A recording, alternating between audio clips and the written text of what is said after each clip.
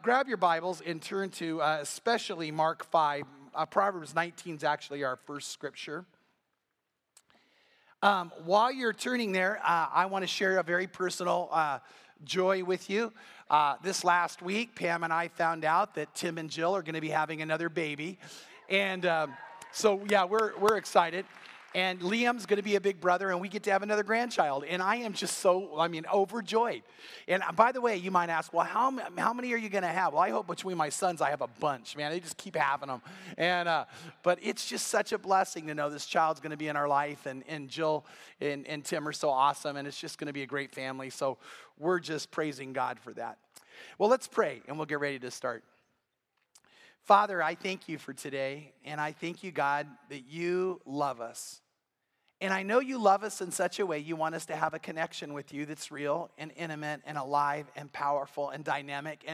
And God, I pray that we would all allow that to happen by listening to what your wisdom and your word says that accentuates this and brings us into a relationship with you that's that way. So I ask right now that your Spirit move and touch us. And may we understand how powerful what we're about to look at is and not miss it. In Jesus' name, amen.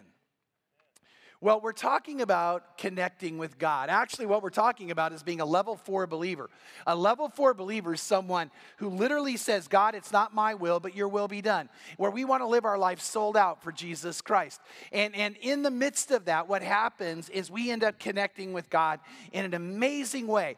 And it needs to be real. It needs to be passionate. It needs to be dynamic. And so 2 weeks ago, we talked about we connect to God when we passionately pray. And we pray with detail. And we pray with meaning. And when that happens, our connection with God is amazing. So we talk to God. Now, he does talk back to us in prayer. But in that moment, we're really understanding how powerful it is to talk to God. Then last week, we talked about meditation, biblical meditation. And that's when God talks to us. It's the clearest way he can talk to us amongst many other ways that he does as we implant God's word into ourselves. Today we're going to go into one that, you ready for this? That in prayer we talk to him, in meditation we listen to him, and he talks to us. And now what we're going to talk about is how to deepen the sense of his presence. To really experience the presence of God. God created you so deep in your heart, in Romans 1 it says even within your conscience, you know he's real. And God has made you so you can actually experience him. And when you do the discipline we're going to talk about today, you're going to understand what it means to experience him. Now, what's this discipline? Well, to the Jewish rabbis, this was called a mitzvah, amongst many other ways of interpreting that word. But what they were saying is when you do this one, you actually sum up all of the law together in one action. And by doing this, and you experience God. Now, what is this discipline? It's called kindness.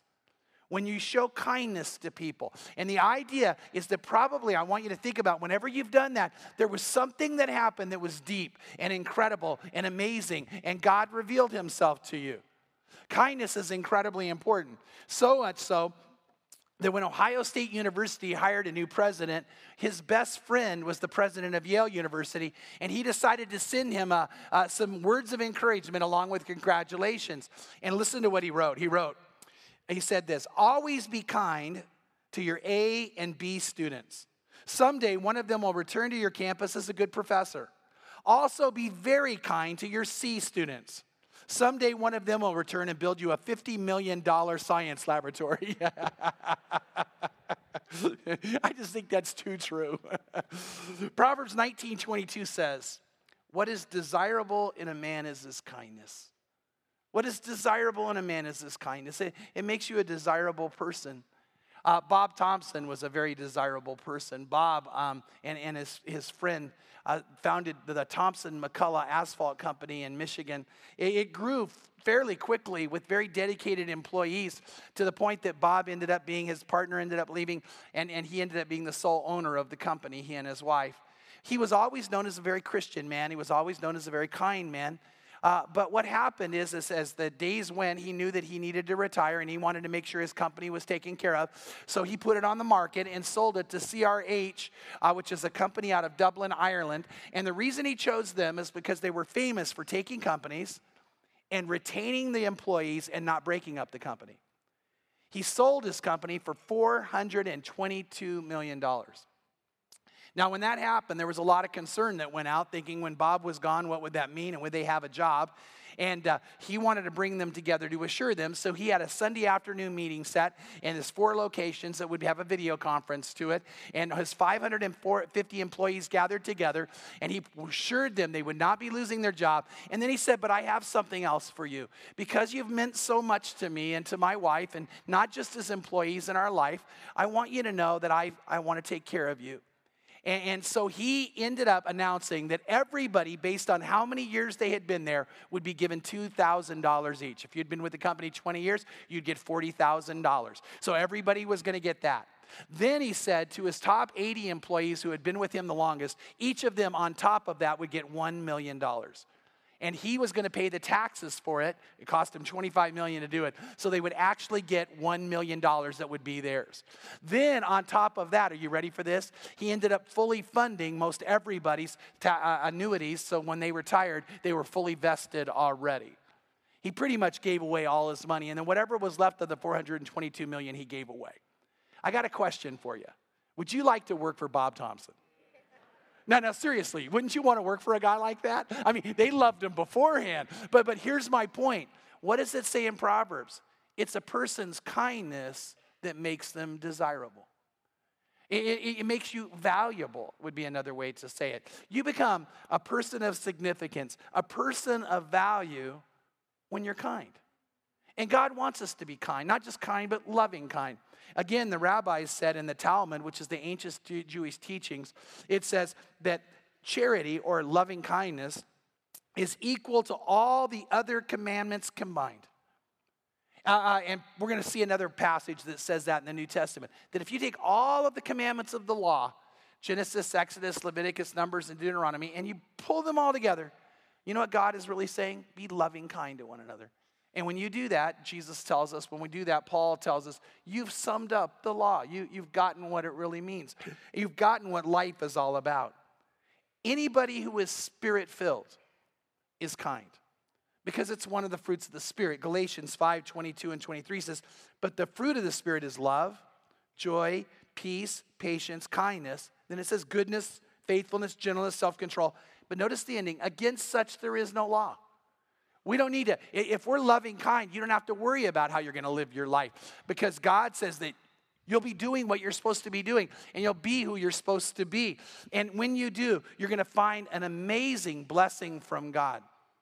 Kindness is defined by one writer anonymously is this: kindness is love shown so clearly that the blind can see it and the deaf can hear it. Now, I like that so much, I'm going to say it again. Kindness is love shown so clearly that the blind can see it and the deaf can hear it. When you love like that, there's no obstacle to it getting across to the other person. There's a little bit of controversy over what I'm about to tell you, whether it actually is true or not, but there are people who are experts on Beethoven that say that it is. And what they say is that Beethoven wrote the Moonlight Sonata because he met a young girl who was born blind, never able to see. And he was so taken with her, her family was impoverished, that he wanted to bless her. He just loved this little girl. And it bothered him that she couldn't see the things that you and I see. And so he wanted her to see what it was like when the moon rose over a meadow, when the glimmers of the moonlight hit the pond, and how it reflected off. When you walked through the trees and the moon went in and out, and then when you stood and saw it shimmering on the dew drop on a leaf. And what he wanted to do is see it. And according to what we're told, he wrote this piece and he sat with her and she could see it.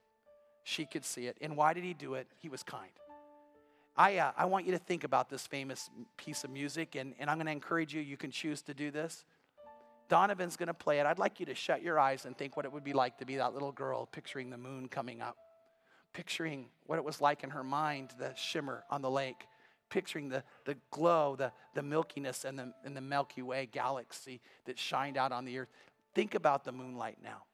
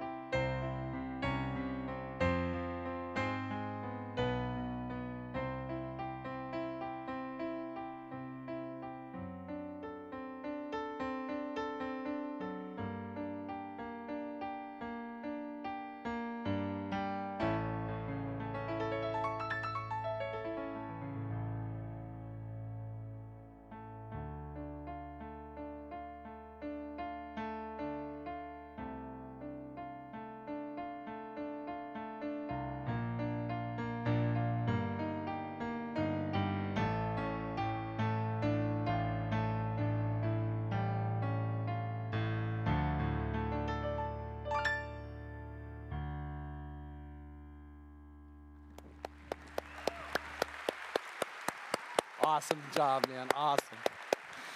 Wow. Now, everybody will get something different out of that, and that's okay. You know, some of you, it touches you, and others are going, okay. But here's the point for me. When I heard that, I immediately went and downloaded the song and began listening to it, and all of a sudden I loved it more than ever. Because I believe the story is true, and I'm thinking about the kindness and the love that went into this for some young girl. And it gained more and more value to me, to this music. And that's what I want to tell you happens with kindness, period. It gives more value to life. I mean, God's created you to experience him in the midst of this in an amazing way. Because when you show kindness, you're not only speaking to somebody in a way that I think is amazingly clear. You speak to their heart and you speak to their soul. Chinese Christians have a story that actually dates back thousands of years.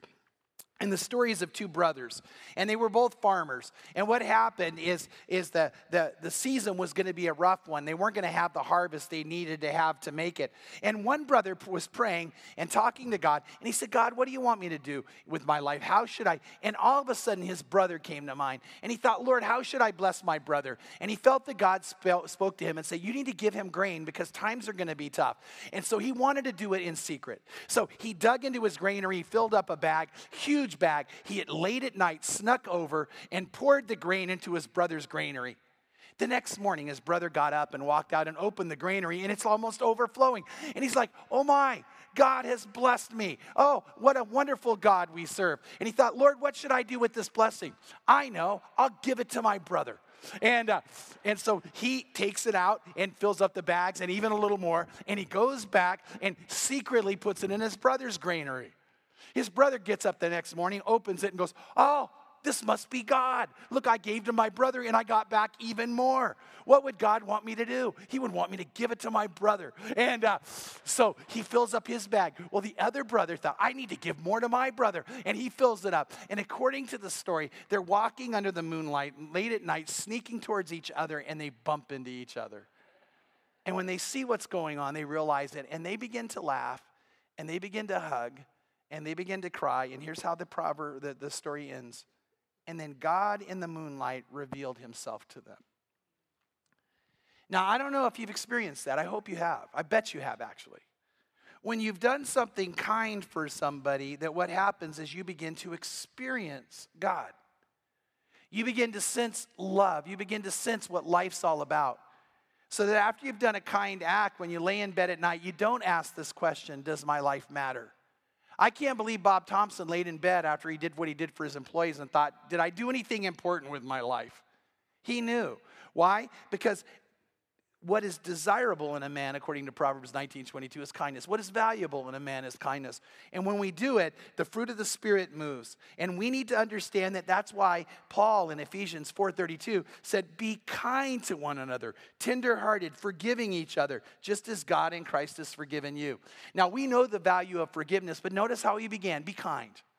Be kind. As you look for things to do with kindness, it not only connects you with God in deep ways, it gives deep, deep value to your life. My all-time favorite story in the Bible is found in Mark chapter 5. I love this. It may not be yours, but it's mine. And in it, there might be some things that you might not be aware of unless you studied it with some depth. But what happened is Jesus has come into a village, and Jairus, the head of the synagogue, has come up to him, and he's asked him, he said, will you come and heal my daughter? Will you come and lay your hands on her because she's dying, his 12-year-old little girl. And so now Jesus is getting ready to head that way. But all of a sudden the crowd, which because he's so popular, begins to see him. And they begin to rush around him and press on him. Now imagine how Jairus is feeling in this moment. Because if you were a parent, you would want to rush Jesus to the side of your sick child. But now the crowd, they're like having to force their way through. And I just can imagine this man who's just going crazy, like, get out of the way, get out of the way. Well, in the crowd, there's a woman. And for 12 years, she's been hemorrhaging. She's been bleeding. Now, what you would need to know, and maybe most of you already do, is in the Old Testament law, it says that if you have a flow of blood that does not stop, you're considered unclean. And you must be quarantined. You must be isolated. As a matter of fact, people would not even talk with you. They would leave food at a distance. And for 12 years, this woman has lived in isolation, broken and hurting and anemic and sick. And then it says she spent every penny she had on doctors, and not only did not get better, she got worse. So can you imagine, how when you feel sick, when you are already down, and now no one's around you and no one cares for you, and she could not be more alone and desperate and lonely. And we know this in part because the law also taught that if she touched anybody, they immediately were declared unclean and had to go through a period of cleansing, a long period of cleansing before they were allowed to come back in. So the law taught that if you were unclean and you went in and purposely touched people, that you would be killed. The last place she should be is in this crowd. But she can't stand it. Her only hope is Jesus, and she believes he's worth hoping in. And she starts to think, if I could just touch the fringe of his garment. And I know it doesn't say that in the English, but that's what it says in the Greek. The fringe of his garment is the bottom of his garment. If I could just touch it, then I know I'd be healed. Well, what happens is that's where she's going to end up touching. Because as she comes and Jesus is moving through the crowd and the crowd is pressing on him, she reaches out to touch him. And I am positive, I'm right about this, she would not have laid on the ground in a crowd, especially in her weakened condition. They would trample her. So it must be that as the crowd shifted and moved and she was weak, she was knocked to the ground, reached out with everything she had, barely touches the fringe, and the power of God goes out of Jesus and she's healed. But notice what happens next. Mark chapter 5, verse 30. Immediately, Jesus, perceiving in himself that the power proceeding from him had gone forth, turned around in the crowd and said, "Who touched my garments?" And his disciples said to him, "You see the crowd pressing in on you, and you say, 'Who touched me?'" And he looked around to see the woman who had done this. He's looking for her. Now, don't miss this. But the woman fearing and trembling. Why is she fearing and trembling? Because she's not supposed to be there.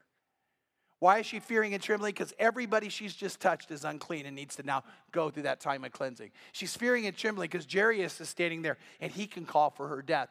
And she's fearing and trembling because not only did she touch him being unclean, she touched a rabbi. And a woman was not to touch a man in public, much less a rabbi. She's done everything wrong and she knows she's about to be found out. And it says in verse 33, but the woman, fearing and trembling of what had happened to her, came and fell down before him and told him the whole truth. And Jesus said to her, now this is the most amazing part, daughter, your faith has made you well. Go in peace and you will be healed of your affliction. Daughter. The Greek word there is, you're my little girl. He looked at her and you know what she needed more than physical healing? She needed love. He could have just said, okay, you're healed, get out of the way. Or he could have said, you weren't supposed to touch me. But what he does instead is he looks into the deep depth of her soul and he says, you matter to me so much. I want you to know you're my little girl. And I mean it. I love you so much. I care about you so much. Don't miss this too. In that moment, not only did he give her forgiveness, he gave her dignity. He gave her dignity. See, kindness gives people dignity. And when we do it, and we're in the midst of it, we see God cause that to happen. We not only find value in ourselves, we bring value to others. And we experience God unveiling himself in front of us. And when you do that, it becomes incredibly powerful. Pam and I went and served at the Fred Jordan Mission, which is in downtown Los Angeles, caring for homeless people. And when we got down there on our day to serve, it was the day they were doing makeovers for women. They were bringing them in and they were letting them have showers and letting them pick out beautiful clothes and have their hair done and makeup done and cuts and things like that. And I want to be real honest here. I got a little cynical because I'm thinking, what good is this going to do? Because they're going to go out in the street and be dirty in a few hours. I mean, I know they need food and clothes and cleanliness, but I mean, come on, this is almost, and I thought, it's kind of a waste of time. And my job was to check for lice, and so I was willing to do that. But the thing was, I tell you, God showed me how wrong I was. Because what happened is the women came in, and they took their showers, and they got checked, and then they were sent into the beauticians, and they sat down, and I want you to know they craved this more than the clothes. And as they went to work on him, the women were so kind to him. They were saying, oh my gosh, you know what? If I cut your hair this way, this is what your face is made for. And oh, I love your eyes. Oh, let me do this. It'll bring out your eyes. And they were talking about how beautiful they were. And I'm watching these women, and this is what I mean. I really mean this. They stood up afterwards. Now that's huge because they came in slouching. They came in broken. They came in despair. Now they stood and they looked beautiful and they felt beautiful. And by the way, let me tell you this. That's how God sees you. God looked at that woman that day, Jesus himself, and said, you're my daughter. You're beautiful to me. And when you give kindness, you bring out the beauty in people and the beauty in life. And I stood there thinking, God, how did I miss this? By the way, the reason I'm so excited for our church to work with the Orange County Rescue Mission is it's not just rescuing people off the street, it's restoring dignity back into their lives by causing things of beauty to happen around them. And that's what we're going to be doing. And when you do that, you experience God. It's spiritual. Pam and I, when we were married and had young kids, we were like many young couples. We were struggling financially. We didn't make that much money. And we had lots of friends in the same boat. And then one of my friends lost his job. And man, I'll tell you what, he's a great guy. And he's trying to get work. And we knew he was pretty depressed about it and hurting over it. And so a bunch of us got together and we said, you know what we should do? Let's get him food. And there were probably, I'm going to say 6, 8, 10 couples. I mean, there's like 12, 20 people. And we all gathered together and we just pooled our money and we went to the store. And it was so fun, you guys. We're going through there and we're buying stuff. And we ended up buying I thought, you know what? I don't care what they want to do. I'm getting those kids like the unhealthy cereal they'll love. And so I got that and we fill up these baskets. And we have all this food. We're like, oh, this is great. And so our plan was to sneak over and secretly leave it and run away. But there's too many of us. And so what happens is we're trying to put him down and get out of there as fast as we can. And his door opens and he looks at us and we take off running and he's yelling, come back, come back. And so we all come back and we go in the house and we help bring the food in. And the kids get out of bed and come running down. And his wife comes in and man, she was off the charts, blown away. So was he. My friend was crying. And we're getting out the food. And I got to tell you what I did too. I got out one that had like prizes in them and I handed them to the kids. I go get the prizes out of the cereal. Go ahead and dig it. And I don't care. And I didn't ask permission. And the kids are digging, and when we left, man, I got to tell you, I know God was there. I mean, we all did. But the next day, my friend wanted to talk to me and wanted some prayer. And he said, Chuck, you just have no idea what you guys did. He said, when you came to the porch, I was sitting at my kitchen table. The kids are in bed, and my wife was doing something else. And I sat there thinking these thoughts. What's wrong with me? Man, I'm trying to get a job. What's wrong with me? He said, then you guys are there. People I love, I care, I respect, and you love me and care about me and respect me. And I thought, why do I think something's wrong with me? I am loved. And he said, you guys gave me something better than food. You gave me back hope. You gave me hope. I'm going to be okay. I want you to know that's what God wants to give everybody here today, hope. And he wants you to know it's not just a hope of something that won't occur. It's real. But here's the thing, that he wants you and I to go give that to other people. Friends that need it. Children that need it. Your children that need it. Your friends that need it. Your moms and dads that need it. That you turn and do kind things. And what happens in that moment is the light of God shines on you in such a way. And you're God, you're here with me. You're here with me. Turn in your Bibles to 2 Samuel chapter 9. I want to show you this. You just can't miss this. The kindness that God uses through David. By the way, while you're turning there, in The Imitation of Christ by Thomas Kempis, which is a collection of sayings in the Middle Ages of people who were close to God and talking about what it's like to imitate Christ, to be close to him, he writes this: without loving kindness, external work is of no value. But anything done in loving kindness, be it ever so small and trivial, is entirely fruitful, inasmuch as God weighs the love with which a man acts rather than the deed itself. I love that. You might think, well, I just did a little thing. I gave somebody a Coke and some water.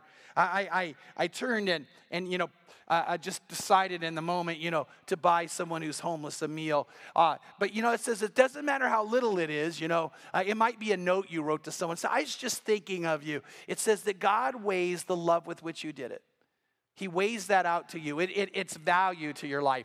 There's an old story told that Alexander the Great was driving his troops to get into a particular place for battle, and he was driving them hard. And as they were going, they had these donkeys that were carrying supplies, and donkeys weren't highly valued as animals, just as a resource for that. And one began to literally get feeble and start to go down. And a soldier saw it, because soldiers didn't deal with the donkeys, and he rushed over, and he grabbed a bag that was on the donkey and threw it on his shoulders, reached and grabbed another one and took it off. And the donkey now was able to walk and hopefully get better. And Alexander the Great saw the soldier do it. And when he came up, he surprised him, and he thought, I'm in trouble. I'm not supposed to be here. And Alexander the Great looked at him and said, I'm so touched by the kindness you showed that dumb animal. And so I want you to know that the 2 bags that are on your shoulders are yours to keep. They're filled with gold. Now, you know what I want to say? I know this sounds flowery, but I think it's true. I really believe what I'm about to say is true. When you show kindness to people, your life is rich. Your life is rich. And then it has value. And that's what it says in Proverbs 19:22. It's desirable in a man.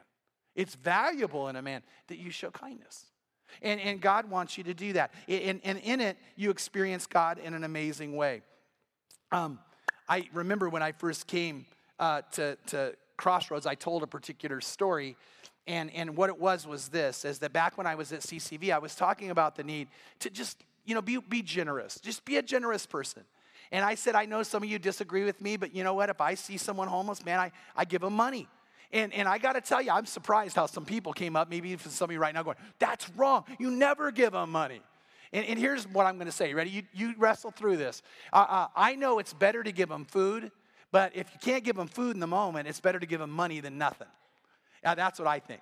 And you know what? $5 to them's different than $5 to me. And so, I would rather do that. And so, anyway, I shared that at Christ Church of the Valley where I was pastor. And this guy, he came up mad. I got to tell you, he was like, no, they'll buy alcohol with it. They'll buy, they'll get drugs. I thought with $5,